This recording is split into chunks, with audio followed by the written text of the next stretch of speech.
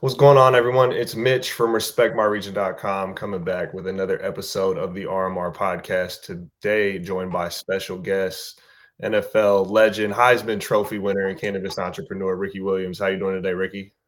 Great, great. Hell yeah, man! Stoked to have you on here. We got a couple things to talk about, converse about. But before we get started with anything, every guest I kick off the episode with their origin story around the plant being cannabis, man. So just curious, kind of when you and cannabis started your relationship with one another.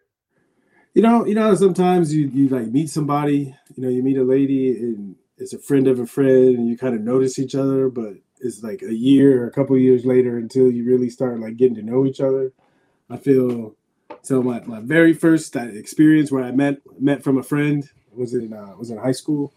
The smartest kid in class, Ben Kotnick. We had open lunch so we could leave campus for lunch. And I was a big Bob Marley fan, so I think people just assumed that I was already smoking.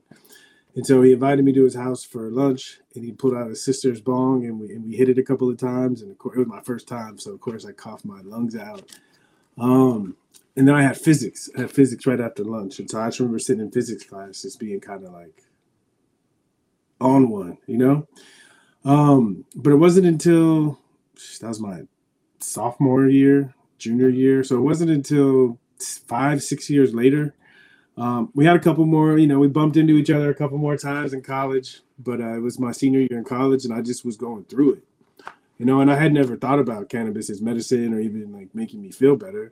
I just thought it was something that we do to try, to be bad. and so As I was going through it, and my roommate said, "Here, you need to chill." And so I took a couple hits from his bong, and I felt better. And it wasn't just like I felt better, but my mind was more clear, and I started to come up with like problems. I started to come up with solutions to the issues that had me tied up in knots, and things got better. And so that was when we were really like, okay, there's something here. And then a couple years later, similar situation. I was playing for the Saints. I was in New Orleans. I broke my ankle, dealing with injuries and just being in a bad place. My same friend was like, "Here, you need to chill," and it stuck. I realized at that point I'm a grown ass man. I can do what I want, and I'm doing something that's really difficult and really stressful. And if I don't find a way to take better care of myself, I'm not going to survive. And so that's when we got together for real. I love that, man. Appreciate you being vulnerable and sharing that. And something I've seen you talk about, I believe, in interviews in past is not just the physical medicinal properties of cannabis, but the mental. And that's something for me that I dealt with chronic pain for a long time. And people used to always ask me to use cannabis for your pain. And I would say, I mean, sure. But what it provided me was more of the mental relief, was when you have this chronic problem that doesn't turn off, it really fucks with your head at a certain point. Like I equate it to being flicked in the ear or something, the back of the head, and it just never stops. And it starts to just drive you crazy at some point. But cannabis would be something that could relax my mind and just let my mind wander on other things that weren't just the pain. And so for you, I'm just curious, how much was the medicinal properties when you found it physical versus mental, or was it just a mixture of both of them? For me, it was. At least in my experience at the time, it was 100. It was 100% mental. Because at this time, the team doctors and the trainers were giving us stuff to take care of the physical stuff. So it wasn't even really on my mind, but the mental stuff was always on my mind. And I think later on in my career, when I started to understand what was going on more, I stopped taking the stuff that the trainers were giving me, and I did see physical pain benefits. But for me, the physical pain benefits was more about the mind shift. I think when I consume and I feel pain, the first thing I do is I stretch. I get on the ground. I work on my breathing. I try to just bring more relaxation to those areas of my body. And what I found, and I studied yoga and all that stuff, is that when the mind is all tied up in knots, the body gets all tied up in knots. And so I found by loosening up my mind and opening my mind, my body tended to relax too, and I healed faster. And what was it like? Like, obviously, at that point, the stigma of cannabis was much higher than it is now. We've came a long ways in probably the 20 years or since then. We still have quite a ways to go, but there was quite a bit of a stigma, and cannabis wasn't legalized as adult use in any sense of the way. How difficult or what lengths did you have to go to kind of conceal the use of cannabis during that time period? No, it's funny because the idea of a stigma, there's a couple parts. One is just the public stigma, and we see this even in legal markets. Some people when they talk about cannabis, their voice goes down, they whisper, and that's real, but it's based on our fear of what other people think about us. There's always that, but a deeper stigma for me was it was so stigmatized that the NFL punishes people if they get caught smoking. And so the stigma was, it was only affecting the way I feel about myself amongst people around. It was affecting my livelihood. And so once I got into the drug program, the whole idea of concealing took on a whole nother dimension, because I wasn't only concealing the fact that I'm doing it, but I was concealing all the evidence, AKA my urine, that I was still doing it. And so, when we get in difficult situations, we improvise. And so, through some experimentation, I found some drinks I could take that would clean my urine for 5 hours. Timing, later when I graduated past the drinks, it became timing, where I was getting tested at one point 9 times a month. And so I knew if I smoked right after one test, I had like 2.5 days, I usually could take a hit or two and be good. So I had to figure out a way to maintain my wellness while also maintaining my livelihood. And obviously, because I was suspended a couple of times, I missed it. Oh my God. I missed a couple of times, but for the most part, I was still able to play over 10 years in the NFL. So I figured it out. And I think in life, to really maintain quality, because there's a lot of rules and stigmas and shit out there it's not real. It's not good. It's not good for us. And if we live based on those stigmas, we suffer. And so we have to find that middle ground where we're willing to be ourselves. And I think in best case scenario, we are being ourselves and we change the stupid rules. And we're starting to see that sports leagues are stopping testing people for cannabis, and that's a positive thing. Yeah, I mean, we've came a long ways, and a lot of things have changed since then. But to continue, to go through that period and to be suspended and to be vilified for cannabis use in a time period where that was kind of the MO of cannabis. You use cannabis, you get associated to being a certain type of person. Obviously, slightly, he's changed quite a bit since then. Like I said, there's still a ways to go. But for yourself, was it just the medicinal benefits that just clearly severely outweighed that stigma? Because I know a lot of people that don't smoke or don't have a relationship with the plant will be like, why did you just not quit smoking? Like, what was did you process, like, maybe I should stop for a minute, or what was kind of the thought process around that? So it's what I was saying, the two stigmas. There's the external stigma, and then there's the deeper stuff. For me, when I started consuming cannabis, I started to care and be more aware of how I felt about shit, And as a football player, especially back then, you had to kind of shut off how you felt about shit, because if you felt it, you would be like, I ain't doing that shit. And so when I started to get in tune with my heart and what was really important to me, I realized that being a professional football player was not that important to me. And what I was paying for it and what I was receiving back, in my mind and my consciousness, it didn't make sense. And people think it's crazy when I say this, but it's true. Cannabis did much more for me than the NFL did, than playing football. Because at the end of my life, if all I ever did was play football and I dedicated my whole life to that, yeah, I might have a lot of awards and I might be in the Hall of Fame and I might have a shit ton of money, but what else, right? I can't take any of those things with me, right? But getting to know myself and live a life that feels more meaningful, I feel like that is exactly what I can take with me. And so it's kind of like a religious awakening, and it's getting more, we're allowed to talk about this more. But for me, even if we look at the history of cannabis, it's been associated with spirituality and connecting to the divine, or we say connecting to ourselves. And that was my experience. I stopped caring so much about what people on the outside thought, and I started caring about how I felt about things more. And as soon as I started to do that, all my priorities shifted. And so I could tell the story like that the benefits outweighed the punishment, But in reality, I just got clear on like who I was and what my life was about. And it was more about having these kind of conversations. And football has given me the platform to have these conversations. But that's all football was. It was a platform.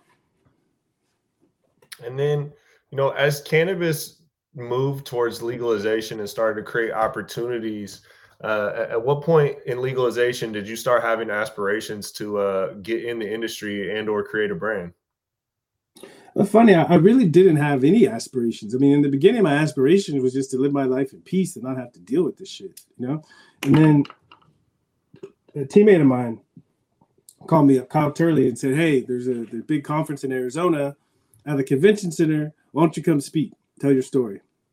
And I was like, "Nah, I'm good." Hung up the phone. I started thinking about it. The first thing I thought is, they have cannabis conventions in a convention center? I was like, okay. I was like, all right. And I started thinking about it more, and I was like, what am I hiding from? I was like, everybody knows I smoke anyway, And so I called him back up, and I said, yeah, I'll do it. So I flew out to Phoenix, and it was trippy because I've spoken on a lot of panels and a lot of public speaking, but this was the first time I was doing public speaking about my experience with cannabis. And I remember sitting up on the stage, all the people out there, and I first time telling my story, and things were coming out of my mouth, and I was like, damn, And as I was speaking, I was like, everything I was taught about cannabis is very different from my actual experience, and that it's good for me to share this experience, but I'm thinking it's probably good for other people to hear somebody sharing these experiences. And I just kind of got addicted to telling my story, something that I spent so much time hiding and keeping buried. I realized that there were people that were finding a lot of benefit from me being willing to share it. And so I was going to a lot of these conventions, a lot of these conferences, and these conferences, they have all these booths. And that's when it really hit me that, oh shit, this is like a real industry. And then I started thinking, okay, obviously I have a story, and I have an interest and a love for this plant. I've sacrificed a lot for it. So I'm sure there's something in this industry that's going to feel really good to me. And so the first company we launched was called Real Wellness. Still is called Real Wellness. And part of my journey, I studied herbalism, and cannabis kind of opened my mind to that plants are like cool, right? And they can help us with a lot of shit. And so studied herbalism, and I thought, it'd be great to create a brand that brings herbalism and cannabis together in ways that people can truly think about medicinal marijuana. And so we launched Real Wellness in 2018. And as I was going around promoting Real Wellness, I would see people in the dispensary, and they'd be like, "Where's the weed at, Rick?" And so I was like, okay, maybe I need to, stop being so stubborn and really like speak to more of the quote unquote recreational crowd. And about this time, one of my business partners in another venture, started like messing around and calling me Heisman, the Heisman, and with HIGH. And, we looked at each other one day and we were like, I think it's time, we felt like we got something that people need to hear. We got a meaningful story, and we can use my contacts to see if we can like make a run at this. And so we took our shot, and we're doing it. And it's funny because we're not cultivators, but I would definitely call myself a connoisseur. But what I do have, I think I have an actual brand. I grew up as an athlete, and so the brand that I grew up really worshiping was Nike. I was a huge Bo Jackson fan. I played baseball too, so that picture with him in the shoulder pads and the bat on it, oh man, that's what I wanted to be, And it's true. I can prove it, right? When I would put on my Bo Jacksons, I would run a little bit faster, So there's something about a brand that it activates something inside of you that turns into something greater coming out of you than before. And when I was going through all my shit with cannabis, there's nobody out there saying anything positive about it. Nobody, at least not that I was in contact with. And it made my experience so much more difficult. And so part of my passion for doing this is that people who have positive experiences with cannabis, right, don't have to look too far to see that, oh, that's how it's supposed to be. And that's our message, because as a football player, college, NFL, everything we did was about how to become better, how to improve ourselves, right? And for me, that included cannabis. And so I have that experience. I have that story to share with people. And I think it's fascinating. Another thing is, you talked about the stigma, okay? After I went through all this shit with cannabis at the University of Texas, right? They still put up a statue in my honor, and they still name the football field after me after all of this stuff. So there's like this fear that people have of the stigma. I'm trying to be proof that it's bullshit. As long as you get rid of the fear inside of you, okay, right, you help get rid of the fear inside of other people, and we can all start being more honest and be real about who we are and what's important to us.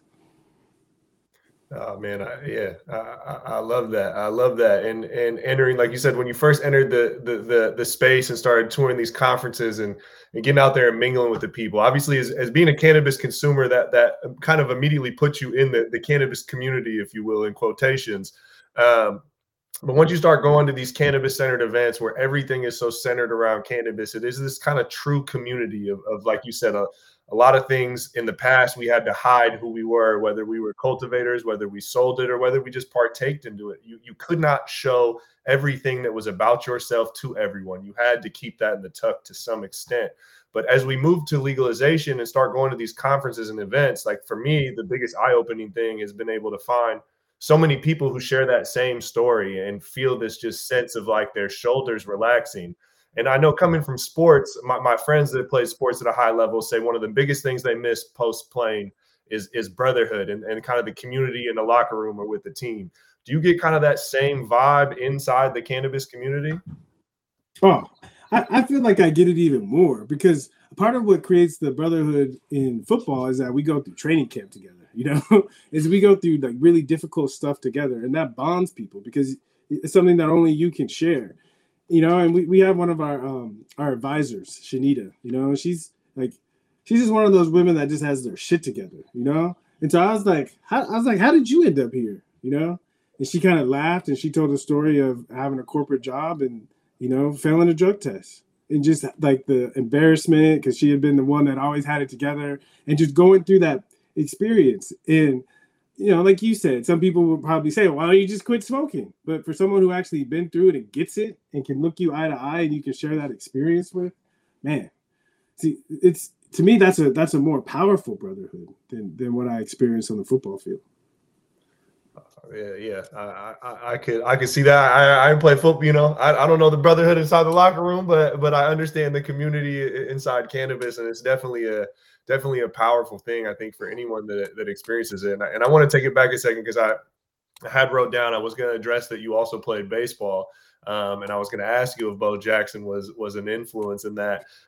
Coming up playing sports, to excel in one sport at the level of which you did, what was the desire for more? You know what I mean? What was the desire to do another sport? Was it just kind of two passions and you couldn't necessarily just pick one, or you just had an appetite to grind and hustle, year round? I definitely I definitely like to grind, and it was fun because when I played minor league baseball, it was during college football. So I would do college for the fall and the spring, and then as soon as I took my finals, I'd drive down to Florida, get in baseball shape, and then I go wherever the Phillies sent me, and I'd play baseball all the way up until a week before football training camp. Then I fly back to Austin and go through training camp. And one of the reasons it kept me out of the Texas heat for those off-season workouts, but also I would always come back from baseball like fast, and like slim down a little bit. So I was ready for the football season. So I had a nice grind and a nice rhythm, but it was the Bo Jackson thing. And actually, for me, I grew up in San Diego watching the Padres, and I was a huge Tony Gwynn fan. And so baseball was my first love. Well, when I was a kid and thought I was going to be a professional athlete, it was baseball. And then when I got to middle school, I started playing football, and I just was really good. So baseball was more for the love of it. Football was more because I was really good at it. And I told all of the colleges that recruited me, I said, I'm playing minor league baseball. And I told all the baseball clubs that recruited me, I said, I'm going to college and playing football. So, I just wanted to have that experience as long as I possibly could. And, again, I didn't play sports at a high level, but, I may or may not have allegedly sold weed at a decently high level. And so plenty of college football, basketball, baseball players, definitely were picking up. Between the two sports, baseball and football, who blows more trees? Football for sure.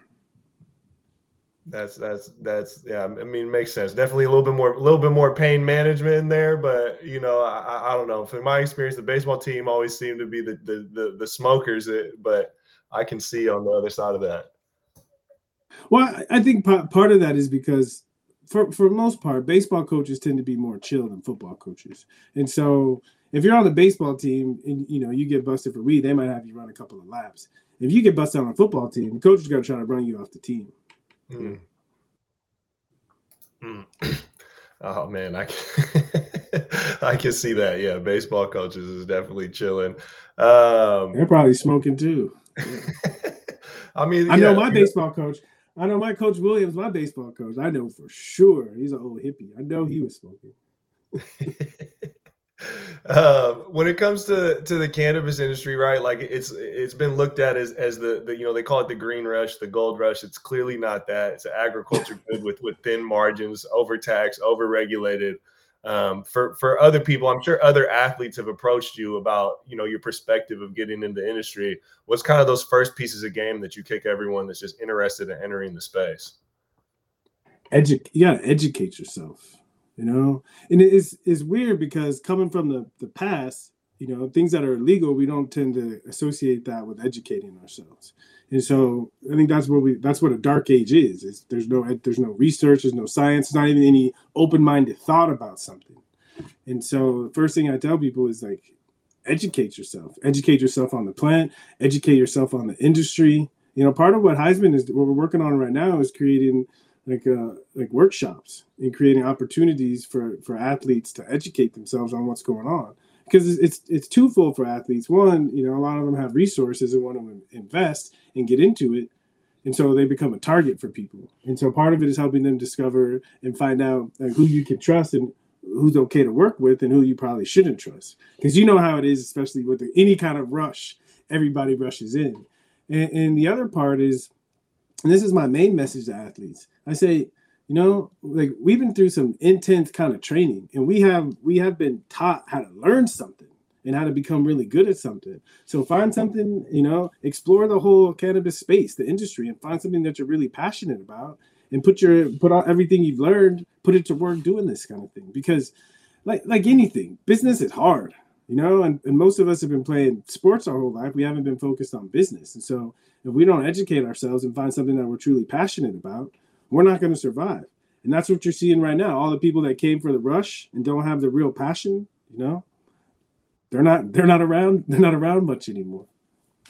So the quick cash grabbing out or the quick crash and burn, we've seen a lot of that, and we're going to continue to see that. When it comes to product development, choosing strains, I know you guys do a unique approach with the pregame, halftime, post-time approach of like classifying things, taking away from the indica and sativa and catering around kind of experiences in a unique way that ties back to the brand.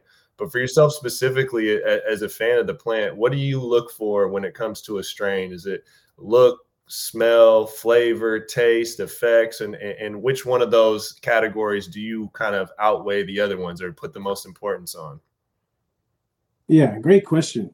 So, to me, look, I don't really care.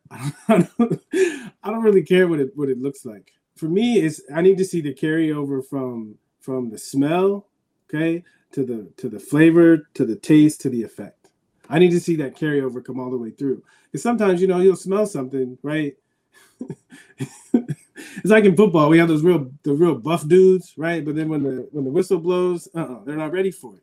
So sometimes you might smell something, right? But when you roll it up and you hit it, it's bland. It's kind of flat, And so for me, I need to smell it. I need to taste it. Okay, the dry hit, I need to taste it, and then when I inhale, exhale, I need to taste it. For me, good flower, my definition is after I smoke, I feel like I ate something. Like my taste buds feel satiated. Yeah, that's my go-to. So I would say, flavor is, and I mean through taste, is the main thing I'm looking for. That's a true smoker right there, man. You said don't matter what it looked like; it could be ugly as hell, and if it still tastes good, then that's all. It's good to go. When you were first getting cannabis, back in the early 2000s, right? People might think, oh, you're an athlete, you have access to potentially the best. Was that true back then? And what kind of variety did you have access to at that point? Yeah, so this is why, like, back to the education. When I first started, I didn't have any education. So So in the sense that I was paying top dollar for an ounce, but right in that sense, right? When I talked to my guy, he would say, okay, I got the $180 ounce, I got the 250, and I got the 480, and so based on my limited education, I was smoking good. Yeah. Variety wasn't always there, especially in the early 2000s. No, 100%. And that's where even learning about strains back then, it was whatever your guy had, you'd be lucky if you had 3 of them. And then whatever you're hearing in rap songs, you know what I mean? That was about the extent of the information, besides some of the classic mainstays. But moving into now, right? Like we're spoiled. We're so fucking spoiled compared to those days. What are some of your staple strains? I know as a cannabis smoker, you're never going to stop looking for some new iteration of a classic. But what are some of the staples that you like to keep in rotation? Yeah, I'm always looking for a good haze. Always, always looking for a good haze. I always like a good Kush. I like more of the old school staples, and like you said, the new variations, but you can still taste that flavor, that reminiscent flavor. What else? I'm a big fan of Gorilla Glue 4, the GG4. Big fan. And then, being a big Bob Marley fan, if I see some lamb's bread, I'll always grab it. If I see a landrace strain, I'm always curious because I wasn't down in Sac last week, and I've always been looking for a red Congolese. Always looking for red Congolese, and I found one. And just the flavors are different. They're different. So I like to switch it up. I like to switch it up every once in a while and find something new. What state you feel like provides the most fire cannabis? No, I know you operate in quite a bit of states, so no disrespect to some of them, but what place do you think is home to the best cannabis? From my own personal experience, Hawaii, that's where I had like just fire. In the legal market, I have to say Oregon. At least as far when I go to Oregon, I'm always blown away by the massive variety of different genetics they have there, and at least for me, between a quarter and half of the people that I meet in Oregon are growing organically in living soil. And I find there is something when someone knows what they're doing and they're growing organically, there is something that you can't always get with salts. I know some master growers who can do magic, getting the plant to express itself in salts, but there's something about something growing in living soil that's different. And so definitely I say in a general region or area, I say the Pacific Northwest grows the best, but at least that's my experience. My guy, man, my guy. Or I live in Washington. I lived in Oregon for a while, but for many years in the early 2000s, Oregon was again allegedly the source of where I source my cannabis from. And I'll say as a consumer, the West Coast is home to the best weed, but there's definitely something about Oregon I feel like that gets a slight edge again personally. And then as a consumer, being able to go in there and have the deli style, to back to what we were talking about earlier, is you don't just get to look at it, you get to smell it. And if it's looking right, smelling right, and the bud tender co-signs it, it's most likely going to taste good. You got something. Exactly. That's the other thing. Like, again, we're in prepackaged and I get it. And, there's a lot of advantages. But there's just been so many in my personal experiences of buying prepackaged flower and getting home and just being mad. Like, mad. So... So I do love Oregon, and that we get to be deli style and people get to appreciate our work before they purchase it. And what are you looking for? Obviously, you guys are in, Heisman's in Arizona, California, Massachusetts, Oregon, Pennsylvania, and up here in Washington, where I stay at. What are you guys looking for when you partner with cultivators in each of those markets? Yeah. So Eric, our CEO, he makes sure that they're good with our business model. But for me, it's like I'll spend a whole day, at least a whole day, with the team, the cultivation team, and talking to them about not only how they grow and what they grow, but how they think about the plant, And so for me, I gotta feel like we're on like at least similar or the same level, that I can feel good not only about the processes, but about the intent and the spirit that goes into growing the flower. And if we check both boxes, we typically move forward. Yeah, that's I know Eric had told me that you like to get on site and like to try out the flavors and tour around with the team. When you're trying flavors, how many flavors are you going to try in a single day when you're looking for a partner like that? In a single day, I try to do one a day. Okay. Because especially because I want to sit with it. It's like when I do those taste tests, like I can get it and I can move on, but sometimes the effect takes a little bit longer to kick in, and I want to like have an experience. Because for me, part of my process is like, what do I feel like doing after I smoke this, and how do I feel when I'm doing it? Because again, I'm kind of a spiritual person, so there's something people that know how to grow. Okay, there's something you can create a quality product, but again, the mindset and the intent that goes into it, that comes across too. And so I need to like check all the boxes before I feel good about putting my name on something. Man, I agree. I mean, cannabis is a living thing, and the people that grow it, I've never been a grower myself, but I know the product that I can't argue with, the end result, the people that grow some of that stuff, they definitely treat it on a spiritual level, whether they're super in tune with it from that aspect or it's honestly not super, subconscious for them. What does the future hold for Heisman? I mean, you guys are in a couple markets, likely expanding to other markets, but what's the future hold for you guys in 2023 and beyond? Yeah, we describe ourselves as a lifestyle brand, but in establishing our lifestyle brand, we wanted to start with flower to establish authenticity.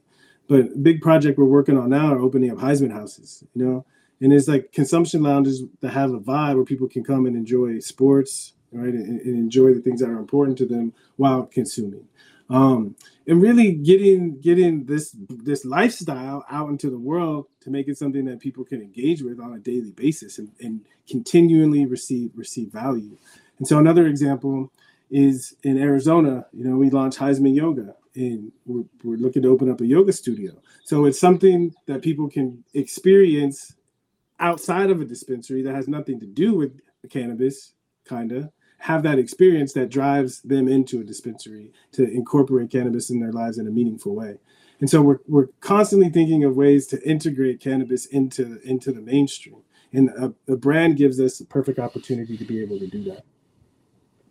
Man, I love that. I mean, you yourself as a personal brand has obviously been one of those people that's helped break the stigma, for having the backlash for cannabis use, but being an athlete on the highest platform, performing at the highest level is just honestly that existence would help break the stigma of cannabis. And I love what you guys are continuing to do to use this platform to kind of connect the dots. So I really salute you on that. For people out there that want to get more information, man, Highsman.com, HIGHSMAN, at Heisman on Instagram and at Williams on Instagram, because somehow Ricky was lucky enough to get a handle like that. It's luck. It sure was luck. Somebody just called me up and was like, "Hey, do you want it?" And I was like, "Sure, I'll take it." Anything else you want to plug before we get you up out of here, man? Just, last thing that, when we launched this, it was never just about me. I feel like I'm the figurehead and to like get the ball rolling. But our main focus right now is to try to encourage other athletes. They don't have to be rah promoting, but at least to be honest and share their story. Because there are so many athletes, people that we watch on television, and we're excited and inspired by their performance, right? And a lot of those performers are using cannabis to help them get there. Thank you guys for tuning in to this episode of the RMR podcast. As always, if you're watching on YouTube, subscribe is somewhere down there. Go ahead and hit that. Go ahead and mash a comment. If you're listening on Spotify or Apple, make sure to follow, check in the future, man. We appreciate everyone for tuning in. We'll be back with more content. Thank you for tuning in. This is the 4th episode of this week. We got more on the way.